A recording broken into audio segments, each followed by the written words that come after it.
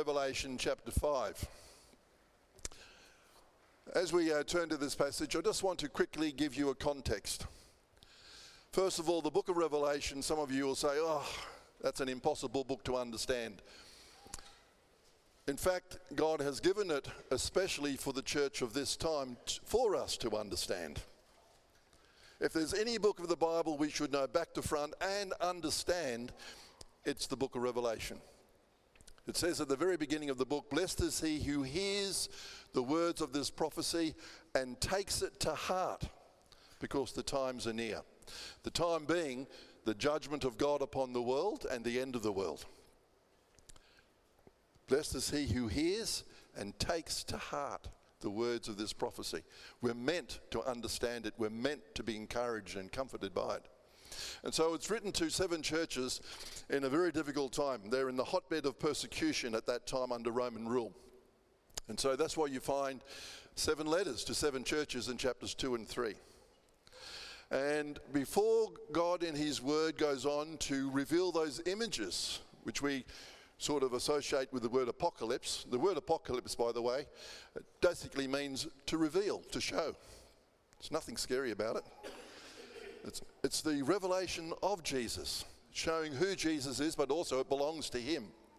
And before those images, which scare the daylights out of a lot of people, come up, God wants to comfort his people. He wants to reassure them that they have nothing to fear. And so in chapter 4, you get this glorious image, a vision of God in heaven. So John is raised up to heaven in a vision, and he sees God on the throne. He remembers who's in control. He remembers the God whom he worships. This is the God that he has to remind the churches about. And then we come to chapter 5, which is the chapter we're looking at now. Now, some of you might remember that just before I went on holidays many months ago, I preached from Revelation 4. Well, this is a pause, like I said, a pause before the seals are broken and the trumpets are broken and the bowls of wrath are poured out. And so in the continuation of this pause, we come to this revelation about Jesus himself. We've seen God in heaven, but now we're going to see Jesus in heaven. And remember, the vision is there for our comfort, to give us courage and strength in what's coming. So in a way, it's my job and the job of any pastor, especially in these days, to prepare God's people for what may soon come. So let me read to you from Revelation 5. Then, so after having seen the vision of God on the throne, then I saw in the right hand of him who sat on the throne a scroll with writing on both sides and sealed with 7 seals. And I saw a mighty angel proclaiming in a loud voice, "Who is worthy to break the seals and open the scroll?"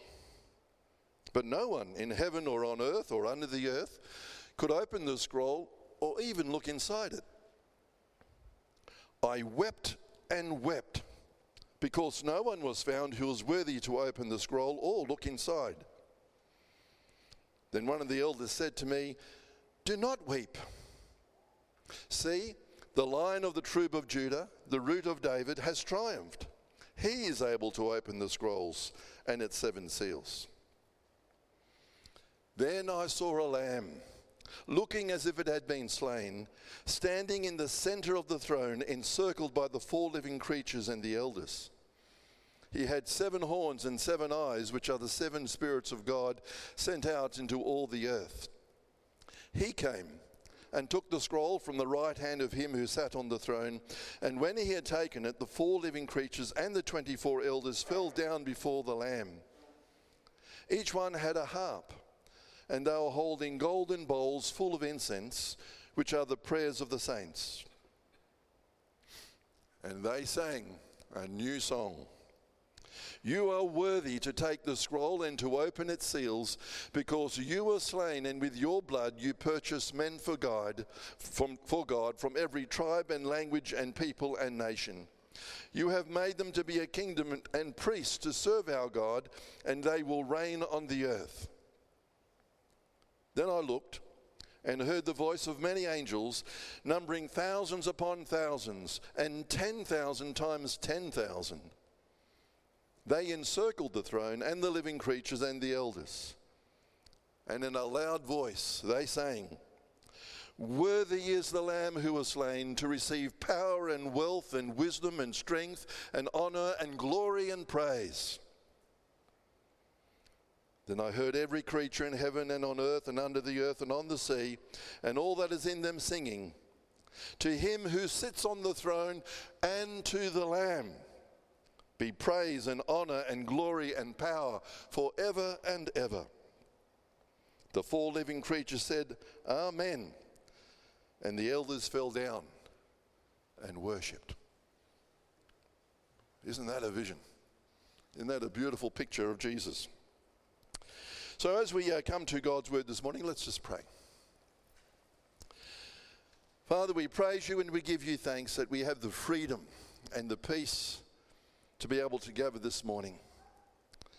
And as we do so, as we turn to your word now, forgive us when this is a book that we may have very much skipped over, not understanding its significance for our times. And we pray that as we turn to it today together, that your Spirit will fill us. Open up our hearts wide to receive the comfort and the courage and the joy that you have in store for us. Help us to see Jesus as he is today. And Lord, we pray indeed that as we do that, that we may have courage for the fight. That no matter what life throws at us, no matter what comes in the future, no matter how horrendous, no matter how painful, that we know that Jesus reigns, that all things are in his hands, that even if we should lose our lives for his sake, that we shall find it. And so, Lord, we ask that you'll be with us now. Help us to receive the blessing of your word through your Spirit. In Jesus' name we pray. Amen.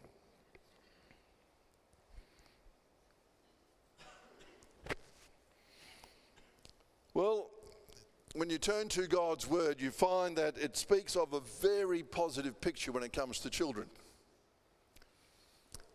It speaks of a joyful sort of picture, something filled with expectation, something that indeed is a thing that parents and grandparents should look forward to. It says in Psalm 127:3-5, and this is just one example, "Sons are a heritage from the Lord, children are reward from him." Now, I know we don't always feel that way, but it's true. Children are a reward from him. Like arrows in the hands of a warrior are sons born in one's youth. Blessed is the man whose quiver is full of them. Now, if you don't know what a quiver is, it's that little pouch that's carried like a backpack, and all the arrows went in it in ancient times. And when they were fighting, they could just get a new arrow for the bow. Quiver. Used to be a little round sort of receptacle. And it says here, blessed is the man whose quiver is full of them. In other words, blessed is the man who's got lots of kids. Today, Jesse and Carla have brought Nemo before the Lord in the context of this congregation and this place of worship to receive that very special sign of God's covenant relationship, not just with her parents, but with her as well. As young as she is, the promises of God belong to her as much as they do to her parents and even grandparents and great-grandparents. But when we today have shared in that joy, and note too, not just the joy of the parents and the wider family, but we've also joyed in the delight of the Lord. We haven't seen that. We don't see God physically. But I assure you from his word, God has absolutely been delighted with regard to what took place this morning. To put it in an Aussie idiom, God is stoked. He's stoked when he sees parents bringing their children to receive the sign and seal of the covenant through baptism. He loves it. And yet in today's world, there are many parents who don't want to have children, for whom children aren't a blessing for one reason or another. Some do it because they're afraid of climate change. They don't want to add to the problems of the world by having more people on the planet. And that seems to be a rising trend. There's also people who do it for financial reasons. They can't bear to think of how they can afford to bring up this child. You know, I forget what the figures are, but last time I heard it's over $1 million to raise a child from baby to the time they leave home. Well, could be more than that if they leave home at 30 or 40. And then in this materialistic age, there are those who don't want children because it will stunt their lifestyle. Very selfish reason. They want to still be able to go out and do the things that they want to do. But the reason that I want to look at this morning is the reason that some people have for not having children is because of the uncertainty of the times in which we live. Is it truly a blessing to have a child and bring that child into this world where violence is growing, where indeed war could break out not just in Ukraine and not just in Gaza, but also the whole world once more? Is that really something a parent should consider doing? And it's not just something that's out there somewhere. But in the last few weeks here in Australia, we've seen ugly pictures of those protesting what has been going on in the Middle East. Those who have been calling again for the destruction of Israel. We've heard things that we would never believe that we would hear in Australia. Gas the Jews. We've seen the horrors of war in Gaza with the thousands of civilians who've been killed, men, women, and thousands of children. The thing that shocks me is how quickly people rise up and they have anger with regard to what's going on in Gaza. But I haven't seen one demonstration in Sydney or Melbourne or Brisbane or Perth against Russia. Has that ever struck you? And yet there have been more cities and more townships completely levelled over nearly 2 years. Our world is bonkers. People forget war is horrific. I read just yesterday that in Germany, when the Allies bombed Germany to bring an end to World War II, about 2 million German civilians were killed. We forget the cost of war. That's why we long for peace. But the question remains, is this a place we want to bring kids? Is it really a blessing to them, let alone a blessing to us to bring them into a world like this? When we turn to the book of Revelation and we look to Revelation 5 this morning, the answer is an emphatic yes. And that shouldn't be news to us because we sing of it in the hymn, Because He Lives. You know how it goes, because He lives, I can what? Face tomorrow. Because He lives, I can face tomorrow. No strings attached there, no little things to say, well, maybe if this happened, I would not be able to face tomorrow. No, there's nothing there. Anything that happens, no matter what it is, because He lives, I can face it. He goes on to say in that hymn these words, and this relates nicely to the baptism this morning. How sweet to hold a newborn baby and feel the pride and joy she gives. But greater still the calm assurance. Hear that? Greater still the calm assurance. This child can face uncertain days because He lives. Should we be bringing children into the world in uncertain days? This hymn says, yes. This child can face uncertain days because He lives. And that's what we want to see this morning from this passage. What is it about Christ living that makes it a blessing for a child to come into the world today? What is it that for you and I, no matter what life throws at us, whether it's a diagnosis with regard to a terminal illness, whether it's the loss of a job, whether it's another 5 hikes in the rates, no matter what it is, why can we face it? because he lives. Revelation 5 gives the answer. And so when we think of those 7 churches, they had a big question that was in their mind. And Jesus, in his incredible love for the church, gives them this revelation to assure them of an answer to a question they had in their hearts and minds. The question basically was, is Caesar greater than Christ? Because they were in the time of the Roman Empire, and Rome was persecuting them. Turkey, which was Asia Minor, Turkey today, was the hotbed of persecution at the time. People were losing their lives. It says in Revelation 2:10, in one of the letters to the churches, do not be afraid of what you're about to suffer. I tell you, the devil will put some of you in prison to test you, and you will suffer persecution for 10 days. In other words, for a short time. And then it says, be faithful even to the point of death. In other words, it was going to get worse. Be faithful even to the point of death. You're going to suffer. Some of you will be put into prison, and some of you will die for the faith. It seemed as though Caesar was greater. There would have been a temptation that Satan would have brought in to desert Christ, to give up. Life would be a lot easier if they just worshipped the emperor, which was the big thing in those days.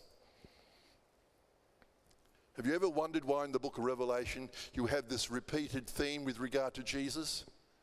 King of kings and Lord of lords. It's repeated constantly. Why?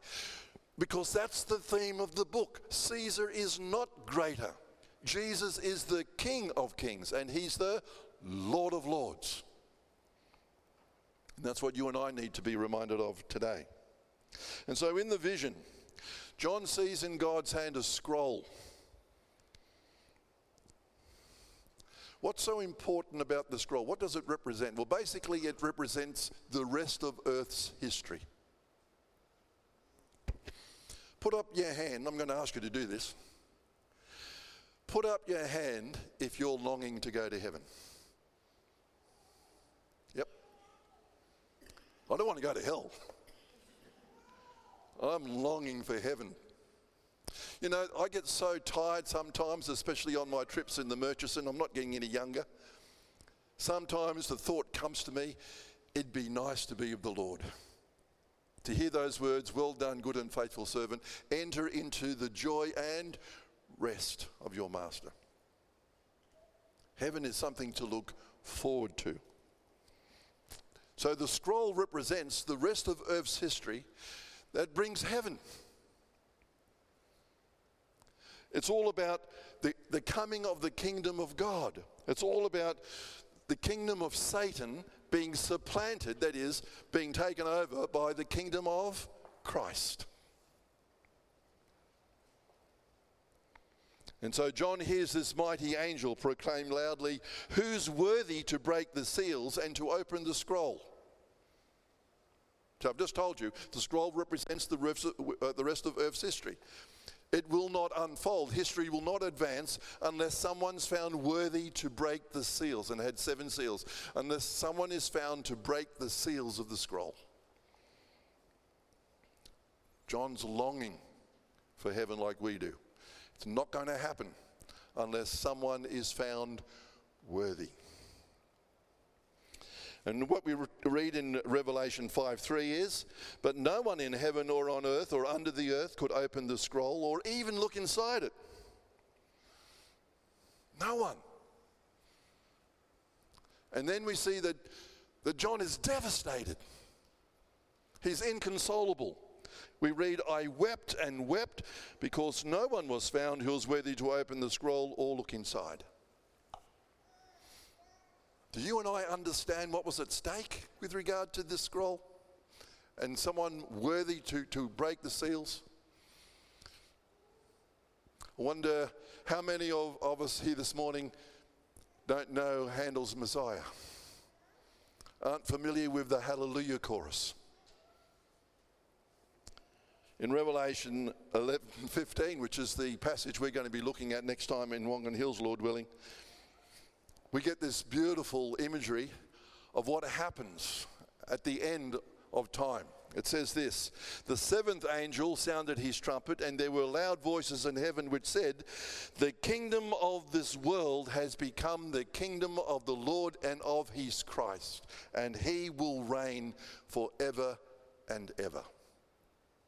The words of the Hallelujah chorus, Handel's Messiah, picks up those words. It's a beautiful, you hear it every Christmas. It fires your imagination when you hear that Hallelujah chorus. And it's speaking about this, but there's no Hallelujah chorus if there's no breaking of the seals. Get the picture? This is how important this scroll is, and it's being broken, or the seals being broken. That's why John was devastated when no one was found worthy. But quickly an angel comes to him and tells him not to weep, not to be devastated. There is someone who can break the seals of the book. There is someone who can come that will advance Earth's history and bring it to its conclusion, so the kingdom of God will overcome the kingdom of Satan. It says there in verse 5, "Then one of the elders said to me, 'Do not weep. See, the Lion of the tribe of Judah, the Root of David, has triumphed. He is able to open the scroll and its 7 seals.'" We're going to sing in a moment, "You're the Lion of Judah." Words in that hymn come from this passage. I wonder if you realized it. You're the Lion of Judah. Jesus, we're singing to Jesus, you're the one, you're the Lion of Judah. Where does that imagery come from, this imagery of the Lion of Judah? Well, when you go to Genesis 49, 8-12, where Jacob is blessing each of his sons before his death, we read this with regard to Judah. "You are a lion's cub, O Judah. You return from the prey, my son. Like a lion he crouches and lies down, like a lioness who dares to rouse him. The scepter will not depart from Judah, nor the ruler's staff from between his feet, until he comes to whom it belongs, and the obedience of the nations is his." That's way back in Genesis. And it's talking about the Lion of Judah. And it's talking about him ruling over the nations. Remember the hymn, "At the name of Jesus, every knee shall bow." Goes way back to Genesis. Also, with regard to the root of Jesse, we read in Romans 15:12, it alludes to that. And again, Isaiah says, "The root of Jesse will spring up one who will arise to rule over the nations." And so, Psalm 2, "I have installed my king on Zion." Hope you enjoyed singing that coronation hymn. It sounded great from up here. Crown him with many crowns. Are you beginning to get the picture? He is worthy to break the seals. He is worthy to bring in the kingdom of God. I won't ask anyone to own up if they watched the coronation of King Charles. But if you did, you would have seen Charles sitting on the coronation throne. And the very beginning of the service, just after he sat down, you know what happened? A child came up in front of him and welcomed him. And you know what the child said? Listen, word for word. "Your Majesty, the children of the kingdom of God welcome you in the name of the King of Kings." Charles was being reminded his reign, his kingship was subservient to that of Christ. Oh, I almost cried when I saw that. And so John turns to take a look at this Lion of Judah. But what does he see? Does he see this line? No. He sees a lamb as though it's been slaughtered, ready for sacrifice.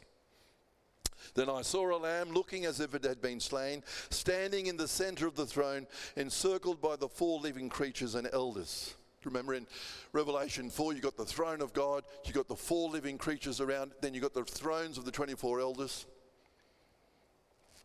I saw this lamb standing in the center of the throne. It's Jesus. How do we know? Well, it says in Revelation 5:9-10, they sang a new song. You are worthy to take the scroll and to open its seals, because you were slain. And with your blood you purchased men for God from every tribe, language, people, and nation. The Lion of Judah is the Lamb of God who took away the sins of the world. It's Jesus. And then we get this incredible sight. And I want you to try and imagine this. So often we don't take time to paint the picture in our minds.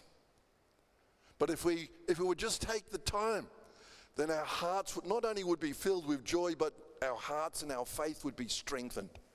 What's the picture? When Jesus is proclaimed as the one who was slain and who brings indeed all these people to God because he's purchased them, what do we see? And when he had taken it, the 4 living creatures, the 24 elders, fell down before the Lamb. Each one had a harp, and they were holding golden bowls full of incense, which are the prayers of the saints. Imagine this. Jesus takes the scroll. The immediate reaction is the 24 elders on the thrones. What do? From their thrones, they just fall down prostrate before the Lamb.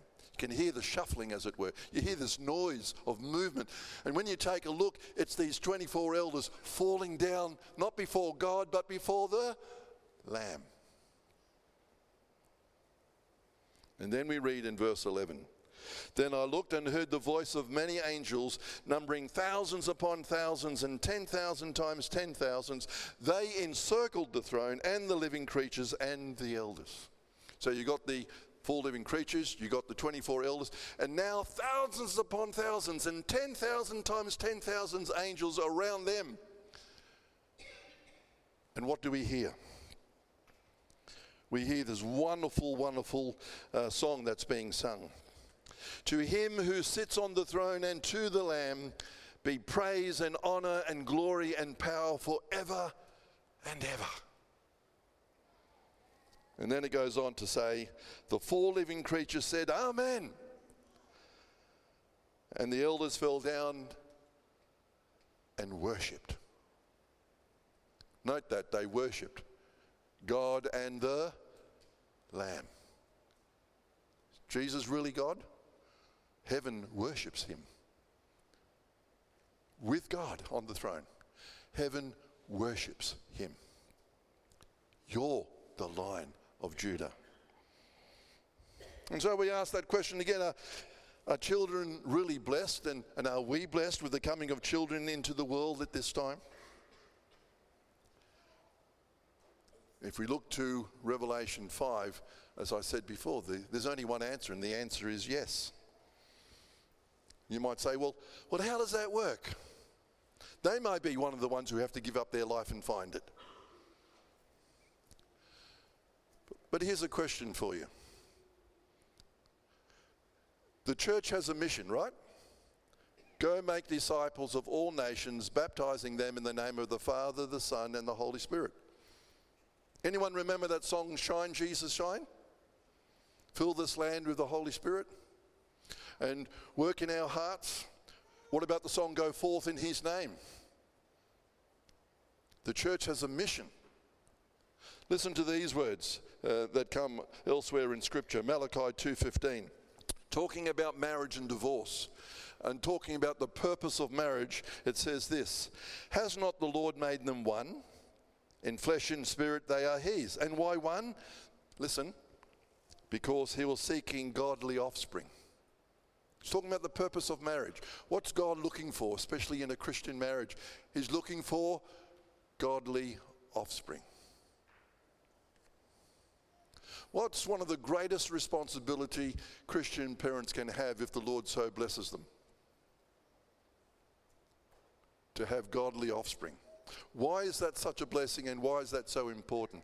Because if the church today does not have the next generation, where's the light to the world? Who will hear the gospel? You know, we baptized Nemo this morning. Beautiful. But Nemo has a great responsibility upon her as she gets older, to carry the light. Not her light, but the light of Christ to the world. It's our responsibility as a community, a covenant community, to help raise up those children. And they say that it takes a village to raise a child. It's our responsibility to help those children to grow up, to become those who will carry the flame further until Christ returns. Have you ever thought about that? Instead of having less children, we should be thinking about, what does God want of us? How can we play that part in the church that God wants to grow? You know, we sing that song, "Build your church, God. Build your church, Lord." He builds it through us, through the children that we bring into the world by his grace and mercy. But it's scary. In this world where they may suffer, how can they endure? Let me finish with these words. Who shall separate us from the love of Christ? Shall trouble or hardship or persecution or famine or nakedness or danger or sword? As it is written, in all these things we are more than conquerors through him who loved us. For I am convinced that neither death nor life, neither angels nor demons, neither the present nor the future, nor any powers, neither height nor depth, nor anything else in all creation will be able to separate us from the love of God that is in Christ Jesus our Lord. We can't guarantee our children, our grandchildren, our great-grandchildren won't suffer. As the world comes closer to the return of Jesus, Jesus says persecution will become more severe for the Christian.